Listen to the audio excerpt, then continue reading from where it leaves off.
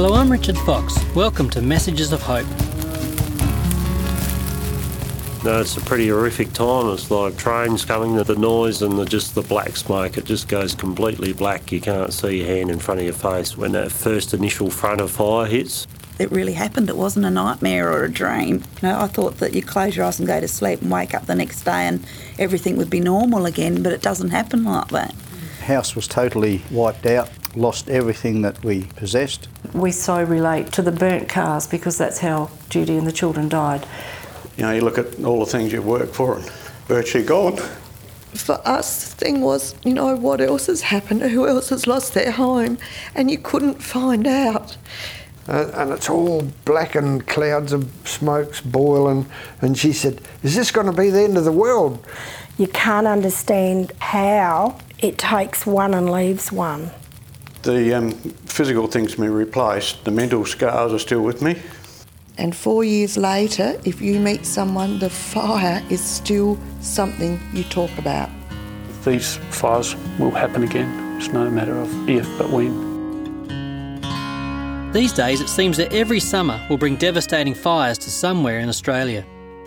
For those of us who watch on from a distance, the stories of lost property, livelihoods and lives burn lasting images into our memories and hearts. But what about the people who experience the loss firsthand? Today you'll hear stories of people who've lived through a major fire event. Those who fought the fire, lost homes and property, and worst of all lost friends and family members, will share what they experienced the day the fires hit, and how they've coped years down the track. Can you recover from events like these and look forward with confidence? Our guests begin by talking about their feelings and memories from the day of their fire disaster. Sheer panic because you don't know what's going on back here. My concern wasn't for the house. The house was the least of my concern. That can be replaced. My concern was my husband that I left behind. The worst part of it was we lost our identity. We didn't really, after we come to our senses and understood what had happened, wife and I didn't really know who we were because you had no identity, you had nothing, not a thing. All we had was what we stood up in. I heard a voice in my mind and it said, don't look back. I straight away remembered the story of Lot and his wife and 2 daughters, and the angel said, don't look back, when Sodom and Gomorrah were being burnt. And I really heeded that. I thought if I look back I could panic and I could stall the car and I could be stuck here and I'll be in the road and someone else's life might get lost. On the day of Black Tuesday, one of my workers actually pranged the fire unit on the fence line and the fire was on him and we had to pick him up. And there's so much smoke and ash around that you have a lot of difficulty seeing.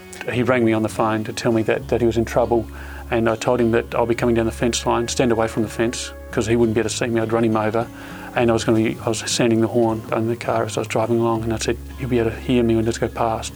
I actually drove straight past him. He would have been less than 5 metres away from me, and you couldn't hear me because of the roar of the fire coming in. These big fires, it's actually a rolling front of just embers flying through the air that hit anything and they light up. Any exposed wood, they just light up, particularly when you've got a wind. The wind's the killer. I can remember the amber light and it was really eerie. Then once it went over, you came outside and you just couldn't believe it. It was like a nuclear bomb had gone off. There was smoke coming out from all sorts of things and debris everywhere, and it just didn't look the same place. It looked like somewhere else in another country. The next morning we had family turn up, and to have family turn up first thing in the next morning, and the hugs and the tears, and it just allowed you to let out a lot of emotion that, you need to be able to talk about it. The real world, the outside of that event, keeps rolling on. It doesn't slow down and give you a chance to catch up, so that's still boiling along like it is. And it's difficult knowing what you've got to do because all of a sudden it's 10 times more than you'd normally be doing, but you've got to do it. Because of losing family members, I became really quite ill. You actually move into depression, panic attacks, fear. I couldn't even cope with mail. It takes your energy in the most terrible way. And I just thank God for my friends and really just kept tabs on me so well. It actually kept my heart going. From a faith point of view, the why question rears its head, which is no real answer. But the hope that our Saviour gives us, we know that irrespective of if we lose our possessions, He is always there.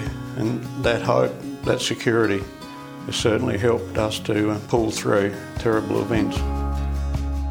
I mean, we had some funny times in all of, the situations. And the morning our cattle got trucked out, we got up about 4:30 because the truck was going to be there at 6 o'clock, and we had Angus cows, which are black, and we'd got them in, and Kevin gave David and I a pair of shears, and he said, "Dock their tails." And I went, "Like, what does that mean?"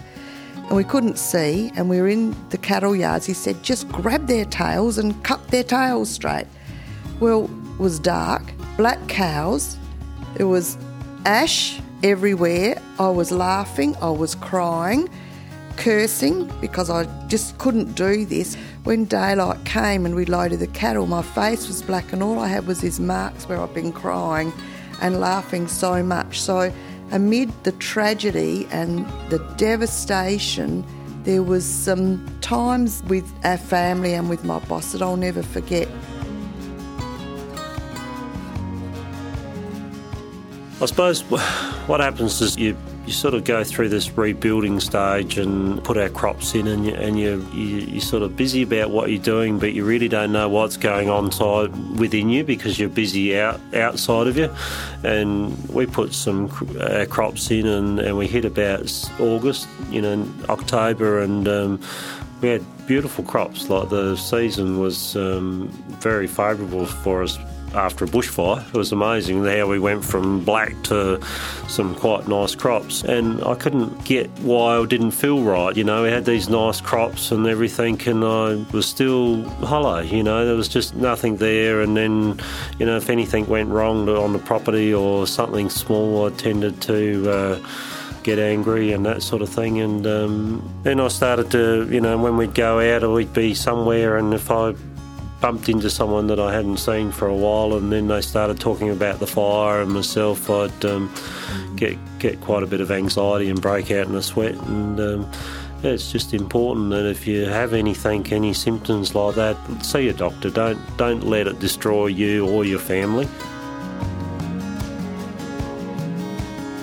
You're listening to Messages of Hope, and today we're talking to survivors of bushfires. Feel free to write a comment about today's program on our Facebook page, Messages of Hope, and encourage others. That's Facebook, Messages of Hope. In any tragedy, there's the initial shock, when you're almost in a daze. Then there's dealing with the immediate necessities and picking up the pieces. Our guests go on to share about their physical recovery and emotional healing. You've lost who you are. Everything that you are is in your home. Your home is you. Your books, your pictures, your photographs, all your history, your family history, it's all gone. There's just nothing left. Doesn't matter whether you've got a lot of possessions or very few. Even the shirt I'm wearing now, if someone's worn it before me, that's still a donation from the recovery. I've got a cupboard full of donated clothes. I don't even think of it now anymore as donated clothes and belong to someone else. Now it's part of who I am, part of my new identity, as it were. I still have trouble driving out and up the main road, and I made a comment to Kevin a few weeks ago, I hate that trip. All you see is black sticks, and he said, "I don't see them."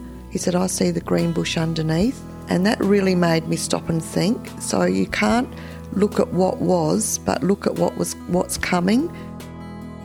I did a lot of studies, within the fire ground, and I worried about, because of the heat and the greater fire it was, that, things wouldn't come back and whatever. But, the trees come back and the natives come back. And we found, pygmy possums, which were, fairly rare over there. And, so it's amazing how nature looks after itself. It's got a process of rebuilding itself. So just like the land's got to heal, the human spirit's got to heal.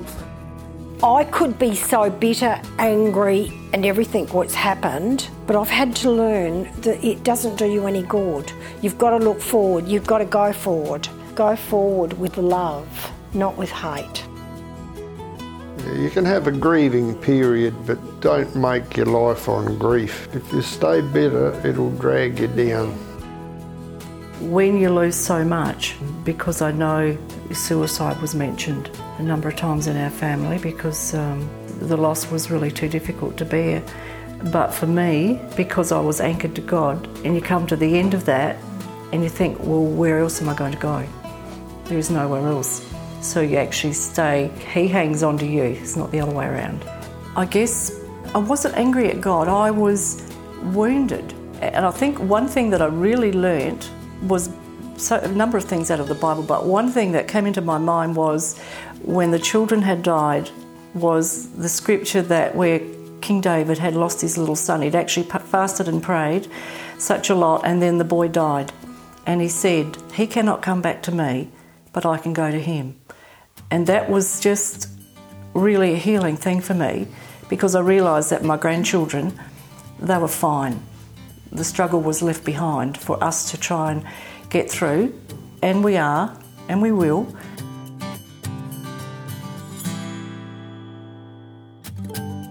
It's one of the difficult things for me, being an independent farmer, was accepting help. It was a very humbling experience, and we were very, very, very grateful for the volunteers that came. Accept them and be very thankful they're there. It mightn't look good at this time, but be as positive as you can. You'll come through it at the other end. We've come from a small community. You stick together as your community and share your good times and your bad, and you'll be okay. You might not rebuild what you've lost, but you will get there. Don't at any time ever say, time you get on with it, get over it, get on with it, because that really hurts. And unless you've been through it, don't ever say that. The past will haunt you, it'll haunt you for I don't know how long. Ours is 4 years behind us, it still haunts us, and I don't think there's any shame in looking back. It'll be natural, but there again, then you must look forward as much as you can and try and establish your new life wherever it may be. And the thing that they've taught me is to stop and really have a look at things every day. The old cliche of smelling the roses, just really look at something and learn to appreciate it. You know, whether it's a rose, a flower, a bird, the sun that comes up, everything becomes really important. It's absolutely beautiful, and, you know, you look at life differently. I think it's also important to take time off and reflect. It was very easy to just work, but it's important to just catch your breath. Don't wear yourself to a frazzle. It's important to keep body, mind and soul healthy. It's like the old biblical scripture that Paul said, I look not back at what's behind, but I go on forward. And that's been in my mind a lot. Every time I find myself going backwards, you'll go downhill. You'll become depressed, you'll become teary, emotional. And then I think of that little scripture, regardless of whether you're Christian or non-Christian, and I try and turn around and think, no, I'm going ahead. I've got to keep going forward. You can allow yourself to go back, but don't stay too long and don't linger. The physical things may be replaced. The mental scars are still with me, but they do heal. Don't try and do it all this week. Pace yourself, set realistic goals. There is a life after a fire.